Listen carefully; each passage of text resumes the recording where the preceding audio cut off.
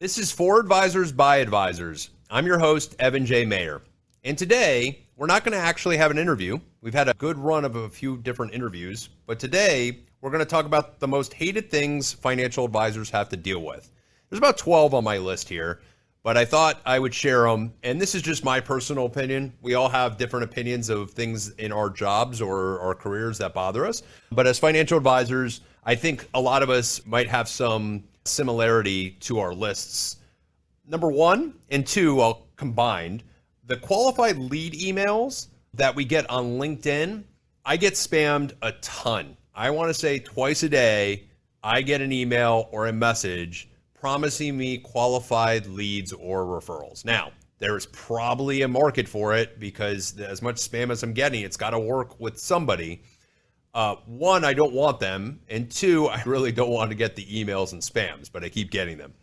So I don't know a way to stop it other than not reading them. But that's one thing that bothers me. And again, I'm sure there's somebody that could use those qualified leads.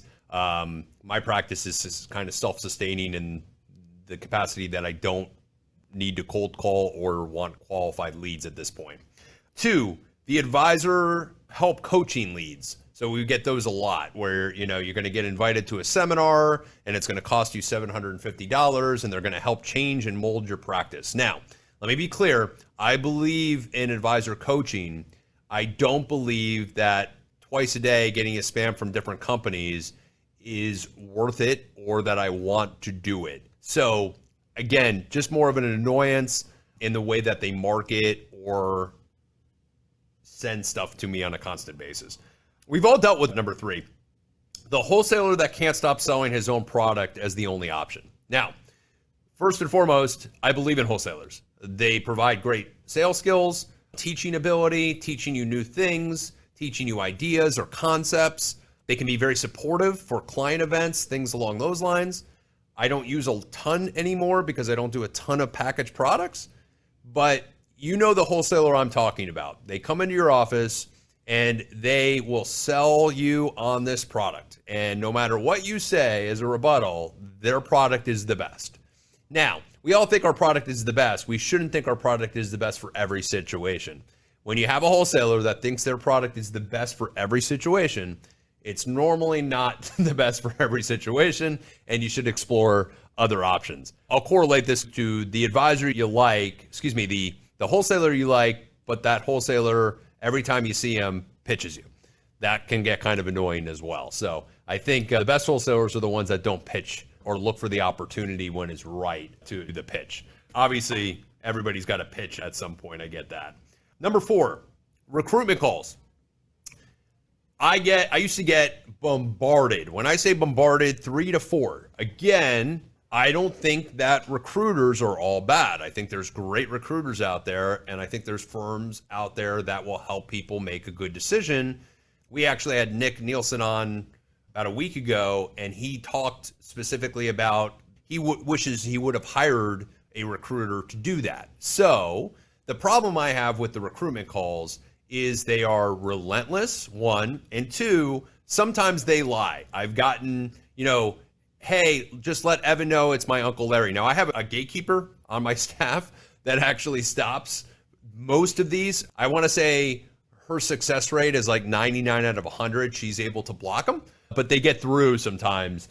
And before she was on my team, I would get bombarded daily by these. So again, a lot of recruiters out there. I don't know if there's a better way. I know lying's not a good way, and saying that you're somebody that you're not is a good way. I actually have another story where I was being called by a recruiter a lot. I actually liked the recruiter a lot.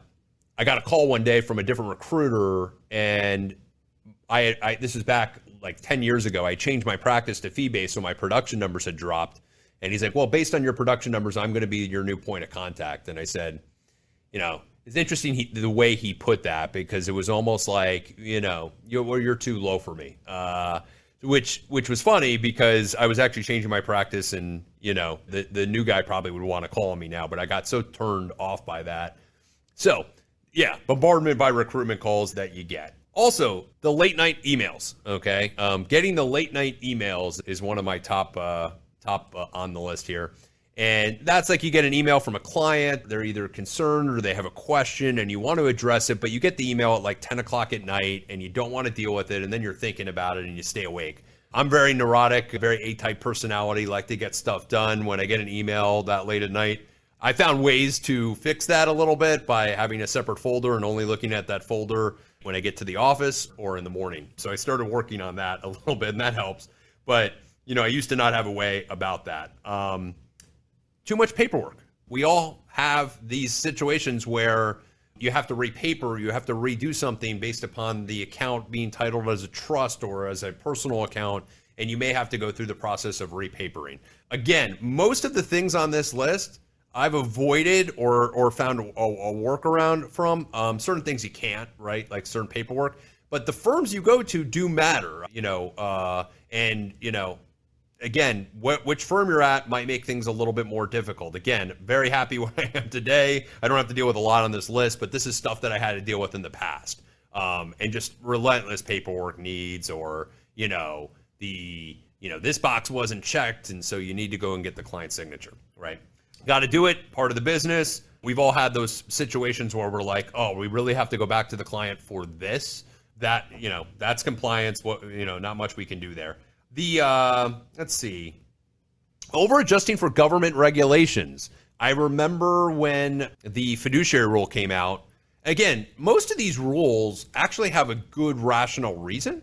Sometimes firms go overboard. They go to one extreme, and when a new government policy changes, they don't know what to do and they really don't want to get in trouble. And I get it on the firm's end, but it can make an advisor's life very, very, very difficult when the firm goes too much in that way. And I'll add on to a couple of things that are on this list, which is, I also put in here when firms change course with new management. At my prior firm, we had a management shift about, I want to say 6 times in like 8 years. I had different managers, and some of them were great and some of them were not. Most of them were great. Didn't have much issue with any of them. Maybe 1 or 2, but not, nothing major. But the course change and, well, now here's how we're going to do things, that can be very, very bothersome for an advisor. And what most advisors that are in these firms do, and I was very friendly with a lot of them that had been here, been at the firm for 15 to 25 years. They would say, hey, Evan, there's going to be a new management in 2 years. Don't take it so tough. Don't worry so much about what they say. And I hate saying that, but that's the way things were. And they were right, because things would change and you would re-examine and go, maybe I don't need to take that to that extreme. So that's another thing I put down here. Bad advisors spoil the bunch. We know there are bad advisors out there, and we know the percentage of bad advisors out there is not the majority. We know the majority of advisors are trying to do right by their clients and do the right thing. There's that bad group that creates rules and regulations around the good advisors that shouldn't have to deal with that, right? Or should not have to deal with those headaches. So in saying that, I'm a big fan of regulation, believe in regulation. I believe most of the regulation comes because there's bad actors or bad characters in our field.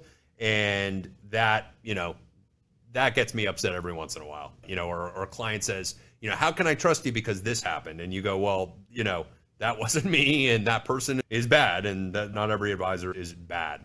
And that goes to another point, which is, in our business, you almost do have the guilty till proven innocent situation, right? If you do a lot of business, you've been in the business for a long time, you occasionally might have a client that saw something a different way. In our business, you have to prove your innocence most of the time. You're guilty until you prove your innocence. Now, depending upon where you are, you're actually treated very, fairly and saying, hey, we got to check the boxes. And you understand that as an advisor, you got to deal with that. But it's one of the negatives of our business is that you automatically feel like you're defending yourself and have to defend yourself. And that's unfortunately part of the business. And the last thing I have on this list, and again, I love your feedback. If you have any other ones that you're like, I hate this, I can't stand this, your feedback is appreciated. Corporate meetings. Now, I've gone independent, so I do not have to deal with this anymore. But I remember, you would have these quarterly, semi-annual, or annual corporate meetings. And a lot of those meetings, and this is the one thing that management never truly gets about the individual advisor, and I don't know why they don't get it. I actually had one boss. I had two bosses at my last place that actually did not spend a lot of time with this. Everybody else did. Those two bosses know who they are. They were great.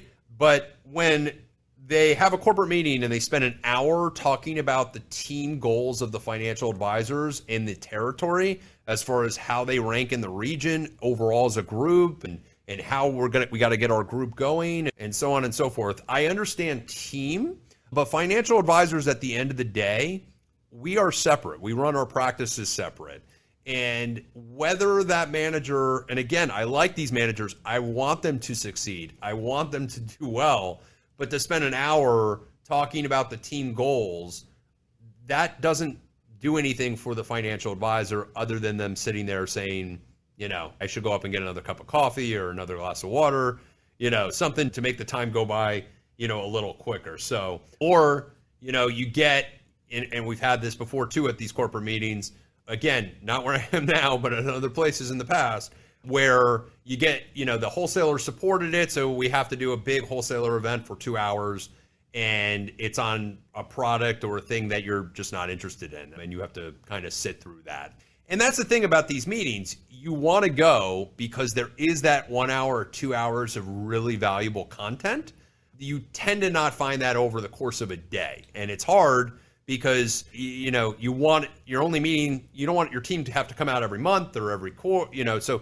So you try to run them once a year or twice a year or maybe quarterly, and you try to pack in as much information as possible, and you end up leaving there that day retaining probably an hour or two of the good stuff and trying to forget about the 6 hours you kind of wasted on the things that you were not interested in. So that's my list for now. I think we can all relate to the recruiter call or the qualified leads or the paperwork or the super changes in compliance that can happen and affect things. These are all things financial advisors have to deal with. I should come out with my list of things that we love to do, which is there's a lot more of the things than we hate or we wouldn't be financial advisors. So that's my list. Hope you enjoyed it. You can email us at foradvisorsbyadvisors@gmail.com. You can find us on LinkedIn through my LinkedIn page. Feel free to connect with me there. And then also on Instagram. Hope you guys have a great day, and I look forward to the next one. Talk to you soon.